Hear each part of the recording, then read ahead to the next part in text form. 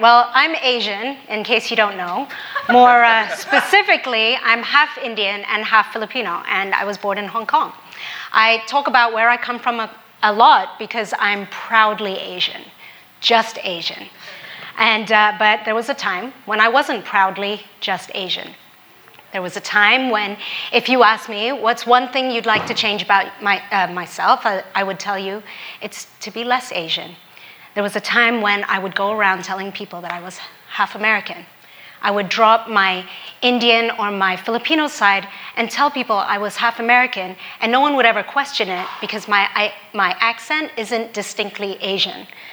I was particularly ashamed of my Filipino side because of where they stood in the social hierarchy in Hong Kong. You see, growing up, I observed that most Filipinos in Hong Kong were domestic helpers. And because of that, they sat at the bottom of the social hierarchy.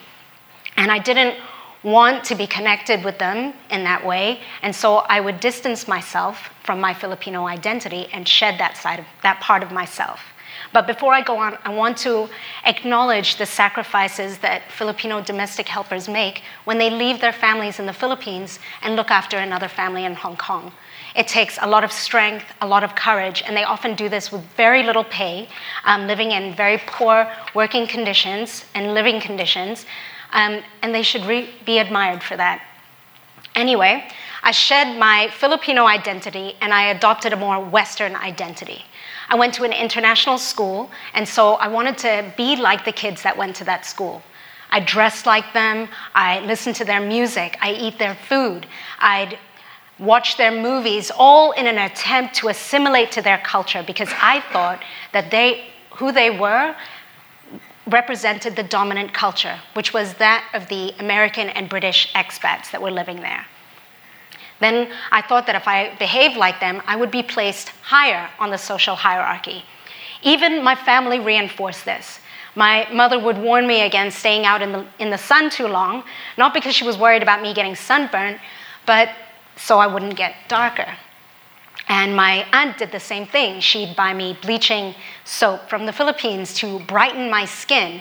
And I never thought anything of it because everywhere in Hong Kong you see whitening products, even to this day. But trying to be more white wasn't the most harmful thing.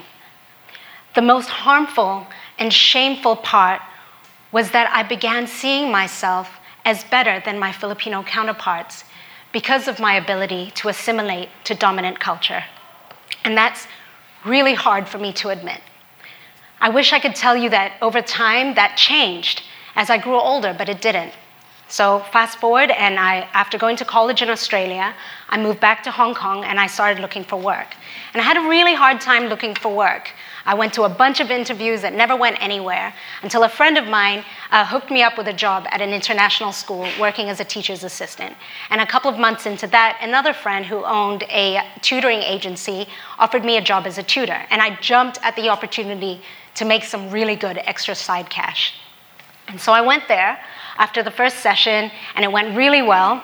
And as I was leaving, the mother stopped me and asked me a few questions. She asked me where I was from and where I studied and what my qualifications were. And it seems pretty innocent at first, right? But then these questions kept persisting every week after every session. She'd ask me things like, how long did you study in Australia for? Where do you teach now? How many students do you have? And where did you teach before? She even rang my school to verify my employment there. And I had an inkling as to why this was happening, but I wasn't 100% sure until one week she straight up asked me why I didn't look Indian. And it's because I had kept from her that I was half Filipino. I had a suspicion that if I told her I was half Filipino, I was afraid that she wouldn't see me as capable as an English tutor as a native English speaker. But my suspicions were right, because then she asked me how I could afford to go to Australia for school. She asked me what my qualifications were. She asked me what job my dad had that could afford me to go to Australia. And instead of challenging her on the inappropriateness of her questions, I decided, nope, I'm going to press on. I'm going to prove to her just how good an English tutor I was. And I did. I pressed on, every week answering her extremely inappropriate questions until it came to our last session. And I was so convinced she is not going to renew any more sessions with me. She's probably going to request for a native English-speaking tutor. But to my surprise, she asked if I'd consider continuing to tutor her son and that she'd paid me cash up front instead of going through the agency. And I was pretty chuffed. I felt pretty good about myself and thought, wow, she finally sees me as just as good a tutor.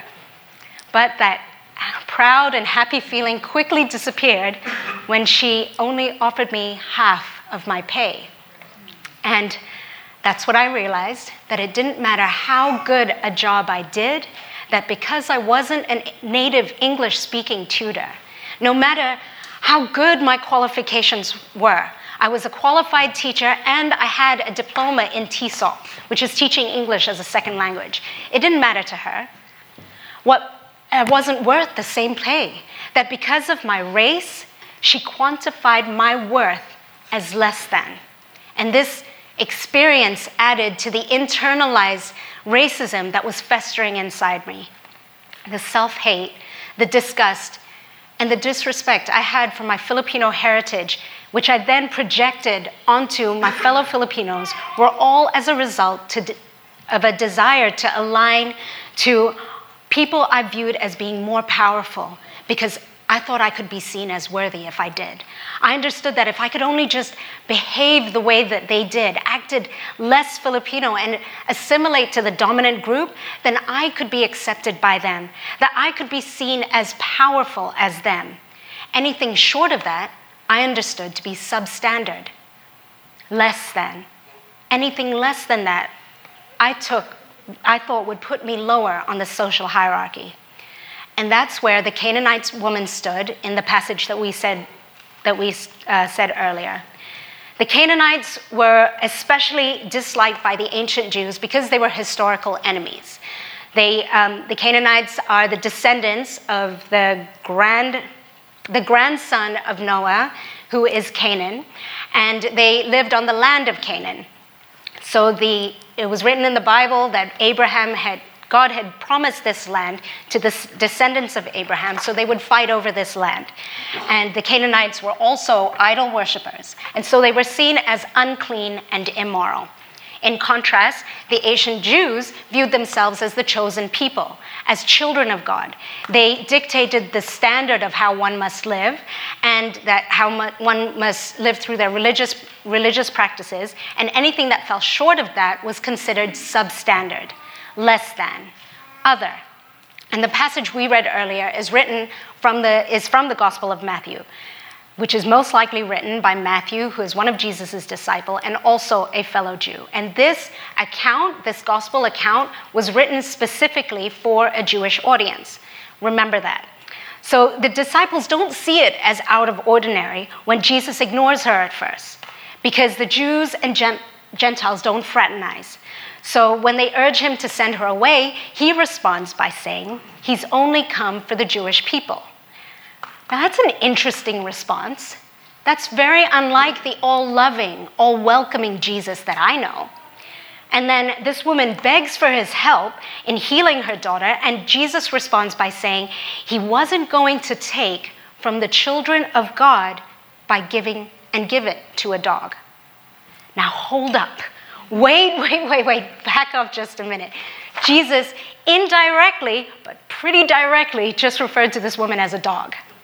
And as if that wasn't shocking enough, this woman challenges Jesus, a man, a rabbi, someone who is socially superior. And instead of walking away, she challenges him and says that even she is worthy to eat from that table, because a dog eats the crumbs that falls from the master's table. After this tense and awkward exchange, Jesus praises this woman for her faith, heals her daughter, and then sends her on her way. Now, before I dive into this passage, let's quickly put this exchange into context. Let's see where Matthew places this story and why he's chosen to focus on specific details. Because Mark, this story, you can read this story in the Gospel of Mark as well, but Mark retells it slightly differently, with different things occurring before and after. And I think the reason behind these sequence of events is because Matthew is writing to a specifically Jewish audience and because of bread. And it's why we have bread right here this morning. Yes, bread.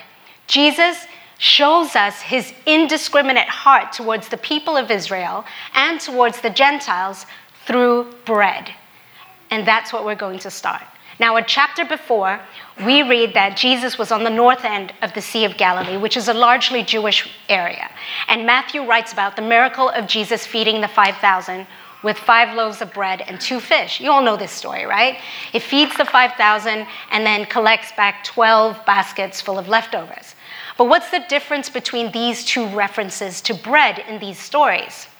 First, it's the contrast of bread in abundance in the story of feeding the 5,000 versus the scarcity of bread in the form of a crumb in his conversation with the Canaanite woman.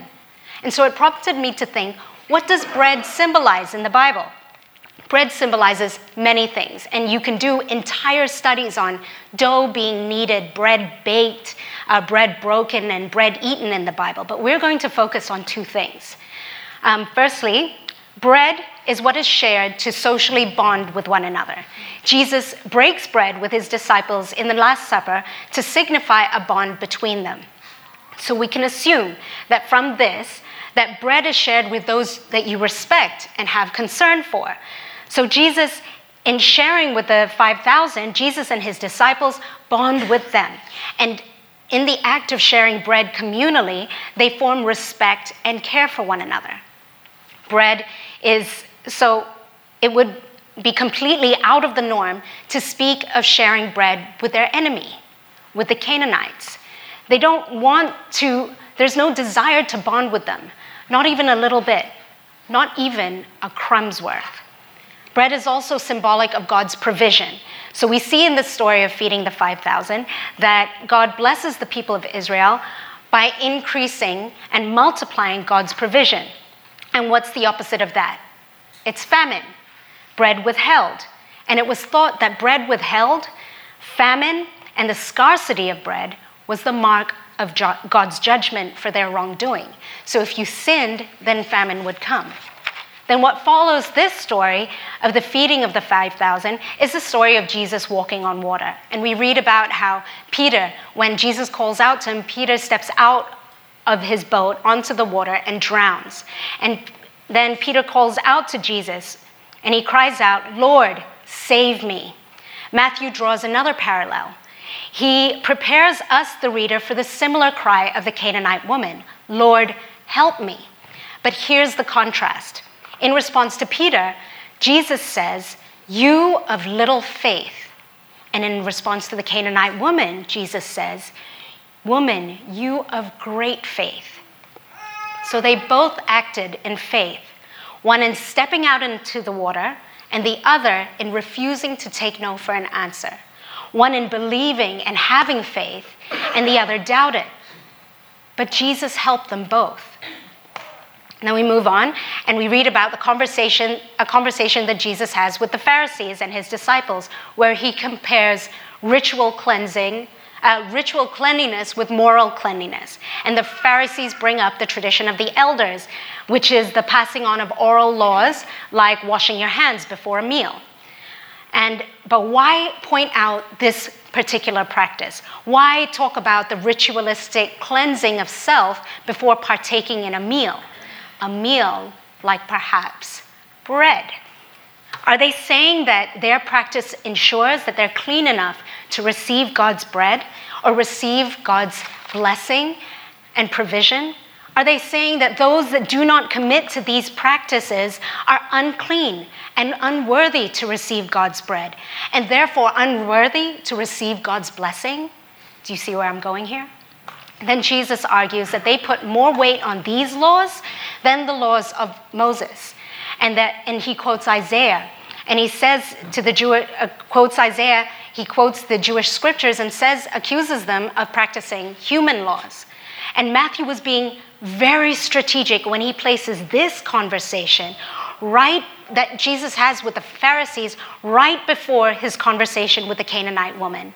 Jesus very explicitly calls out the Pharisees for believing that without these practices, people are defiled, immoral, and unclean. These people are the Gentiles, and includes the people of Canaan. And right after this conversation is when we meet the Canaanite woman in a region of predominantly Gentile people who are viewed as immoral and unclean.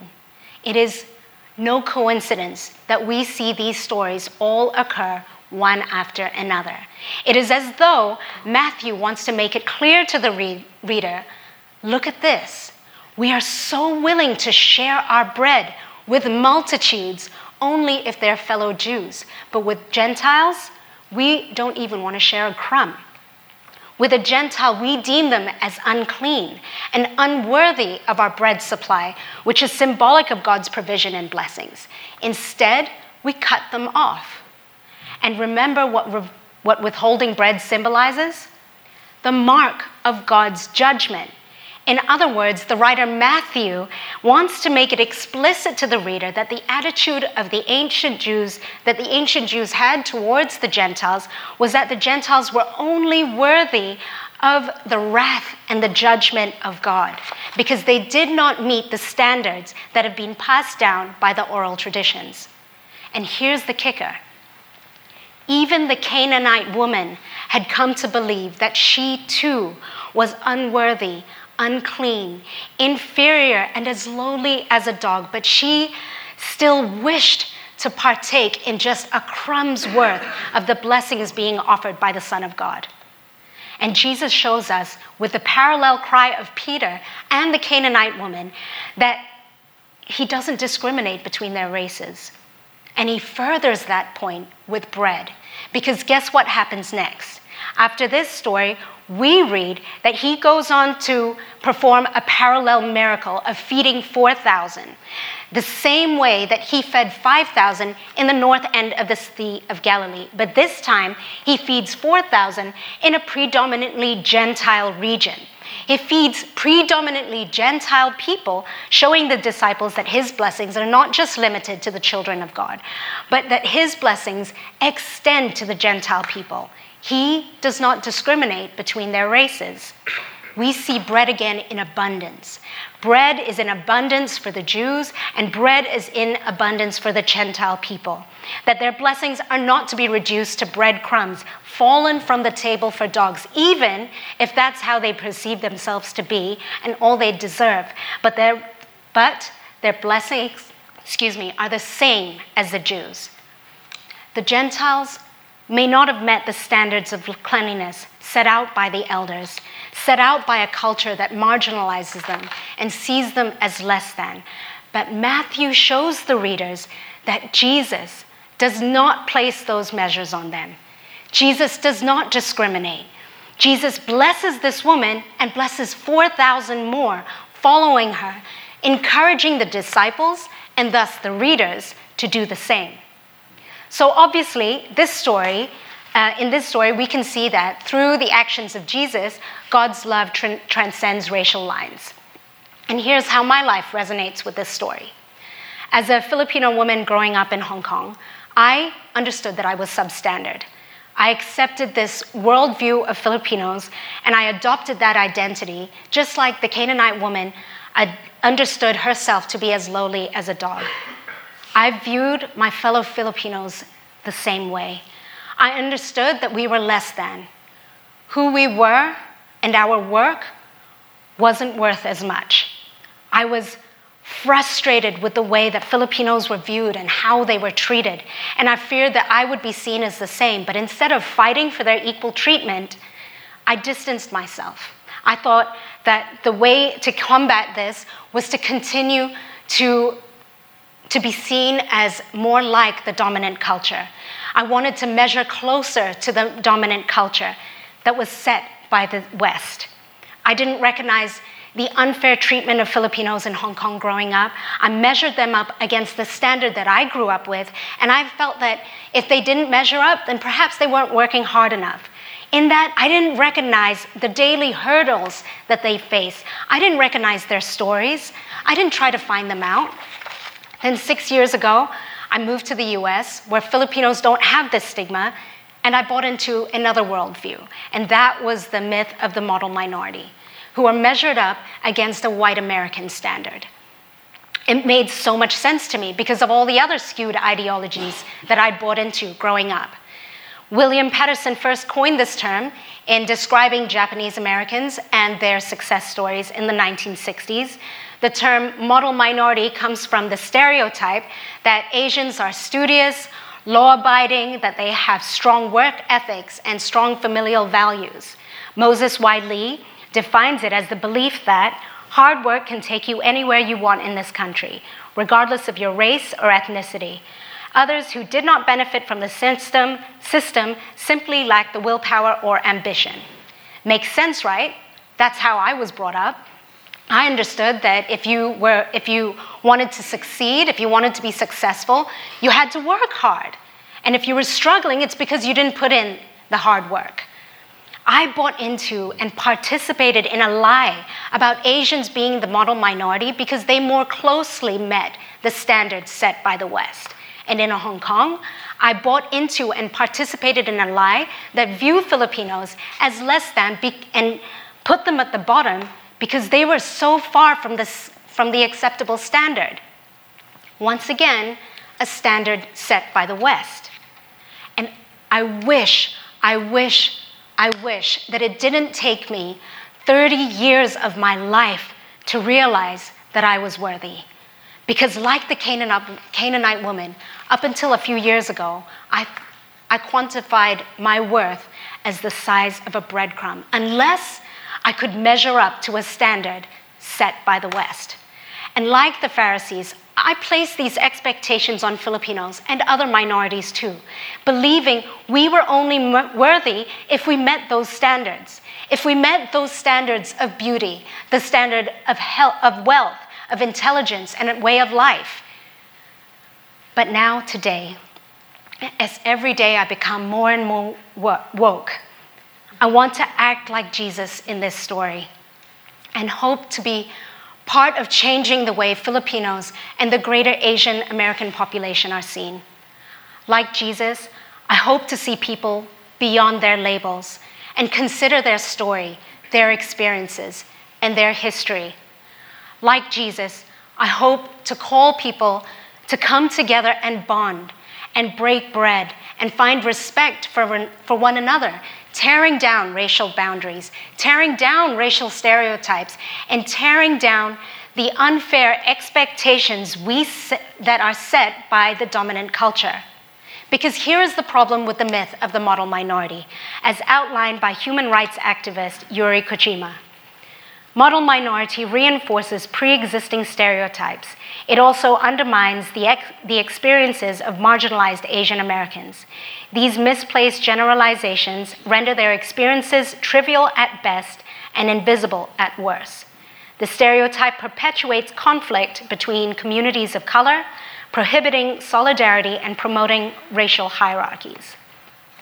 In order to move forward, we need to partner together in refusing to participate in and perpetuating in the myth of the model minority. And I think that's something that we can all do, whether we identify as Asian American, or like me, you moved here from another country, or you identify as white American, or African American, or Latino American, or any combination of these labels. Let's all do these things. First, go and read about where the myth of the model minority came from and why it hurts Asian Americans. Read about how it affects other minority groups in the United States. Talk about it in your small groups. Talk about whether or not you have formed stereotypes based on the myth of the model minority. Secondly, go bond and share bread and be in relationship with Asian Americans and get to know them as human beings, as individuals first and foremost.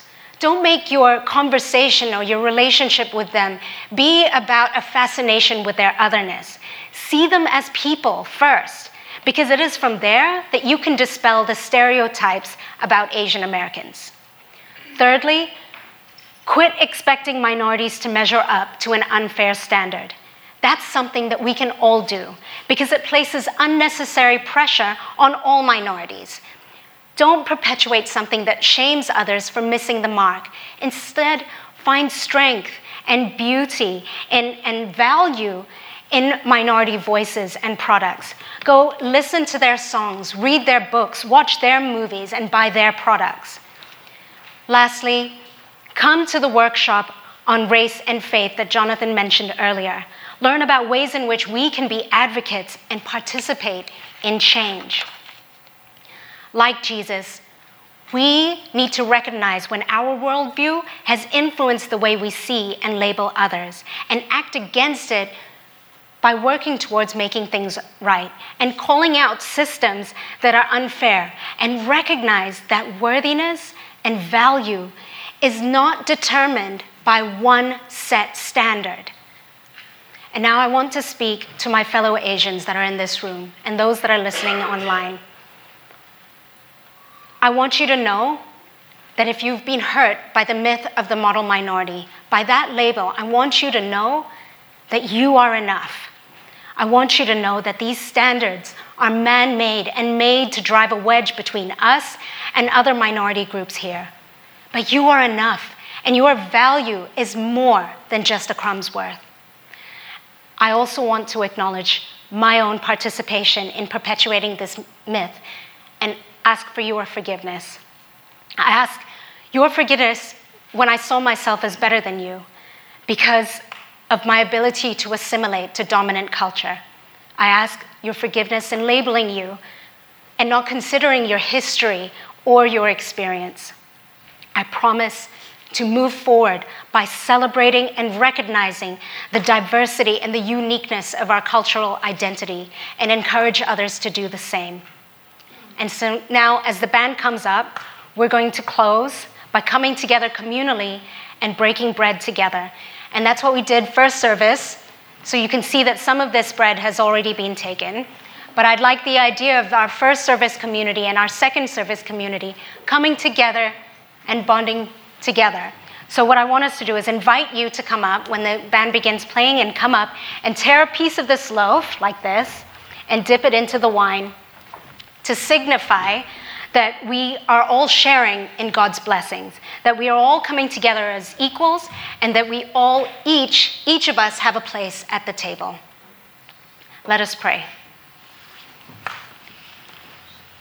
Dear God, as I was speaking and looking around this room, I am so thankful for the diversity of our community. I'm so thankful that we are genuinely in relationship with one another and building bonds with one another. And I ask God that as we step out, that you encourage us to continue in that, God. I want to pray, God, for those who have been hurt by this label. And I ask, God, that you bring them healing and you begin working in them so that they understand that they don't have to meet a standard to be seen as worthy. And that goes for anyone, whether they're Asian or identify as a racial minority, that you love them as they are. In your name I pray, amen.